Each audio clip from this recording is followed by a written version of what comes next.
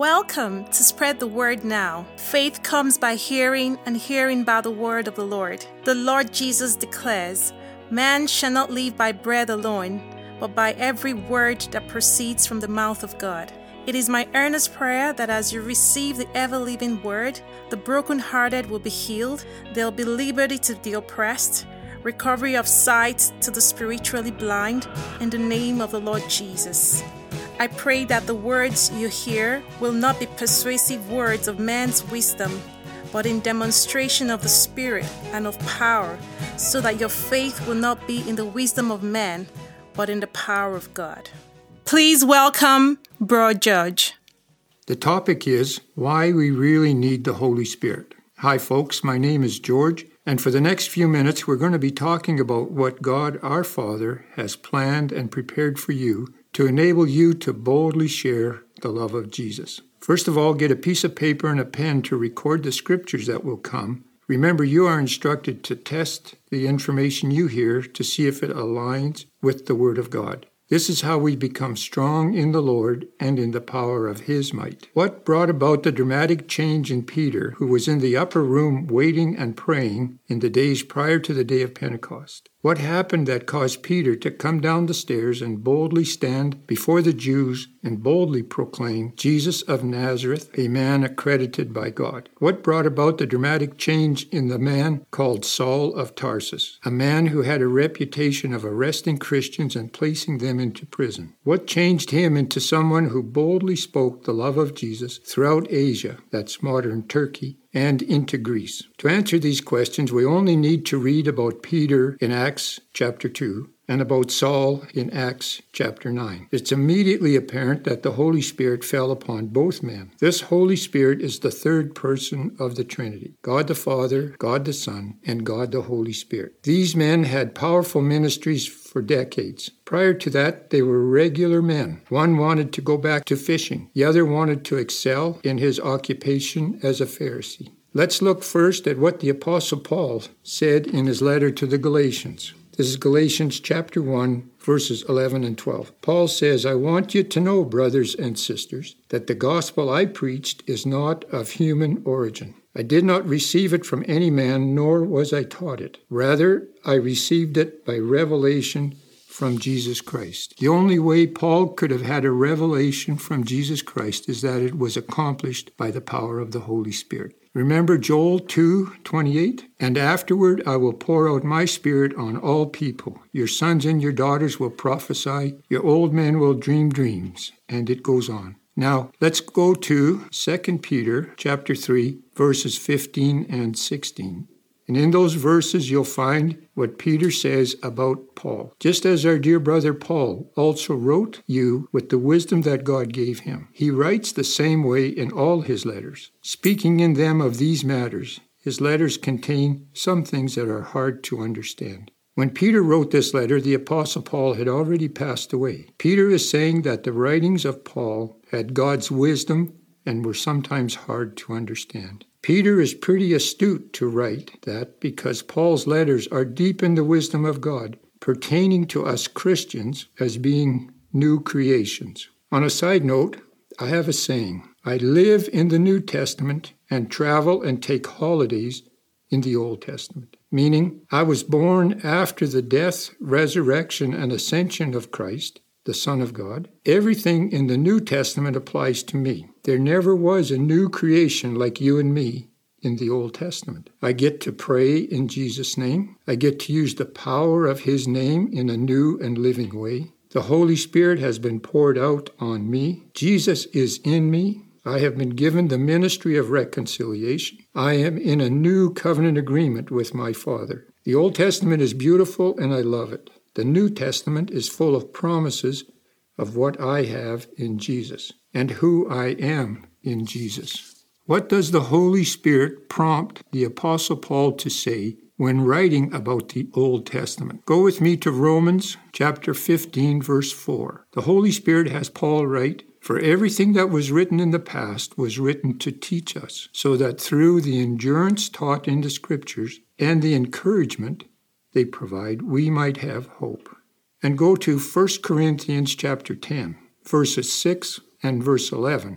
Paul also writes, "Now these things occurred as examples to keep us from setting our hearts on evil things as they did." In verse 11, he says, "These things happened to them as examples and were written down as warnings for us, on whom the culmination of the age has come." King David was the best example of an Old Testament man who was filled with the Holy Spirit. His Psalms are beautiful to read and to enjoy, as sweet honey in our mouths. We know that the Apostle Paul truly loved the Old Testament because he quoted it so frequently. Yet he always spoke of the New Testament's benefits for you and me. He is always strengthening our conviction of who we are in Christ and also what we have in Christ. These are direct revelations he received from Jesus Christ. Now, going back to Paul's writings, I'm trying to show you why it's essential you and I have the fullness of the Holy Spirit in our lives. Let's go to Ephesians chapter 1. And when I'm finished here, I want you to take time to read this chapter and the whole book of Ephesians. Verses 1 and 2 are greetings. Verses 3 says, in the New International, "Praise be to the God and Father of our Lord Jesus Christ, who has blessed us in the heavenly realms with every spiritual blessing in Christ Jesus." Here's the start of Paul's idea of how blessed we are with him, with every heavenly spiritual blessing in Christ Jesus, while still in this natural realm. Paul certainly had a beautiful, perfect vision of something that he is trying to put into words. This first chapter is full of statements of who I am in Christ and what I have in Christ. If you look at verse 11, the King James Version said that Jesus Christ is our inheritance, while verse 13 and 14 say, we are sealed as Christians by the Holy Spirit of promise, who is the earnest of our inheritance. These are amazing statements. First, that Jesus Christ is my inheritance. We're always told that our sins are forgiven and we're on our way to heaven, but this statement makes it clear that the very person of Jesus, my Lord, is my inheritance, my total reward. He is the Son of my Father and my full reward. Second thing is that the promise of the Father, God the Holy Spirit, is given to me as a deposit, a guarantee, or the earnest of my inheritance. This means that the Holy Spirit brings a portion of my inheritance to me today while living and walking in this natural world. Now, before we go too far, let's take a moment and read the words in the Bible that describe Jesus and the words that describe the person of the Holy Spirit. Now, I've chosen 8 for each, but for Jesus Christ it says, the only begotten, Lord and Savior, Lord of Lords, Holy One of God, Christ, the Son of His love, the bread of life, and the great shepherd. For words that describe the Holy Spirit, we have Comforter, Counselor, Teacher, a guide. He testifies of Christ. He's a helper. He lives in us. He gives us gifts. Now, did you catch the difference in the theme of the descriptive words? Jesus comes to us as love. The Father so loved the world that He gave. A complete expression of the Father's love is His Son. Did you notice that the words attributed to the Holy Spirit are all action words? Our Father's great plan is that the Holy Spirit dwells in us and is ready for action. Here's the essence of what I'm trying to say. Paul is excited to share with us that the Holy Spirit is the deposit of our inheritance for the purpose of helping us get to know Jesus better and to enjoy the spiritual blessings in the heavenly realms now. The Holy Spirit comes to us, into us, for we are His temple, with the purpose of revealing the glory and majesty and dominion of Jesus. The Holy Spirit doesn't come with the intent that we should look at Him or adore Him or desire Him.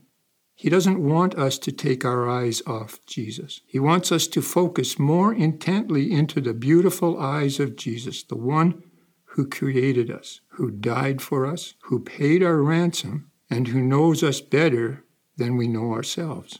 The Holy Spirit also teaches us how to do that. Remember, He is the action part of the Father's plan. Now, how does this happen?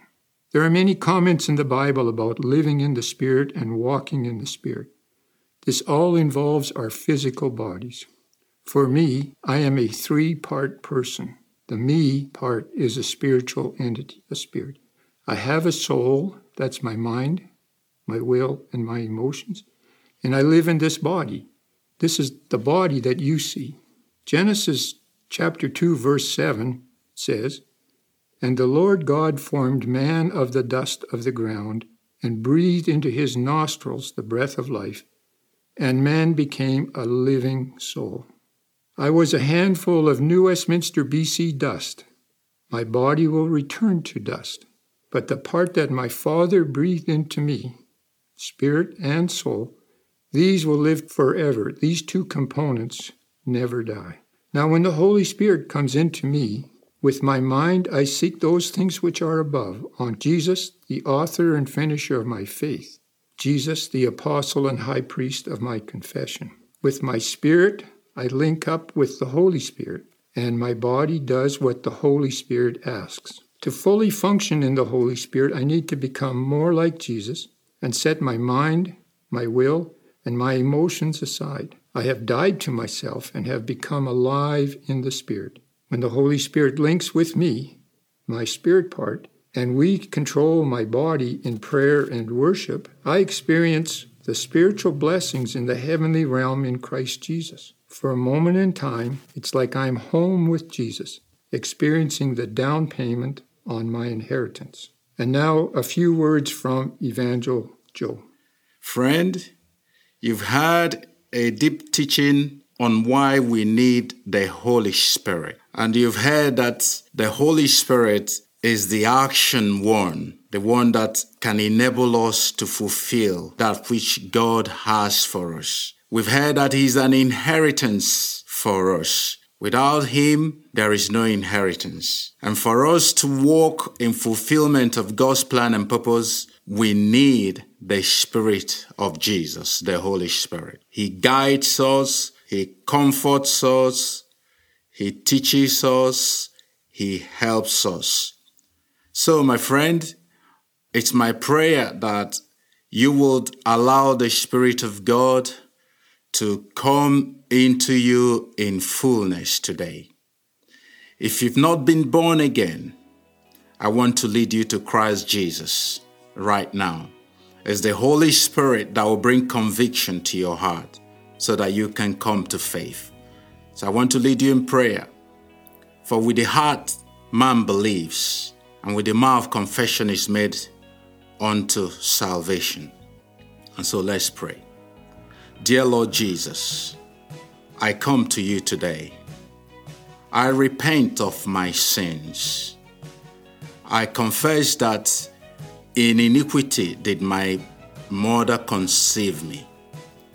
And I thank you that the blood you shed on the cross is sufficient for the remission of my sins. Therefore, you paid the price for me. Wash me with your precious blood. From this day, I am a new creation. And I thank you, Lord, for it. In Jesus' name, amen. Friend, if you've never made this prayer, and you said this prayer genuinely in your heart, I want to assure you that God heard you, and a name has been written in God's book of life. It's your name. And the Bible teaches that a party, a celebration in heaven at this moment. So I want you to contact us, and we'll send you some resources to help you in your walk with God. The details will soon follow. Until next time, this is Pastor Joe. God bless, and bye for now. Amen. You've been listening to a message from Spread the Word Global Ministries, Red Deer. If you'd like more information, you can contact us at info@spreadthewordglobalministries.org or info@spreadthewordnow.org, or through our website at www.spreadthewordglobalministries.org. Our phone number is 587-377-7745. Thank you. Bye for now.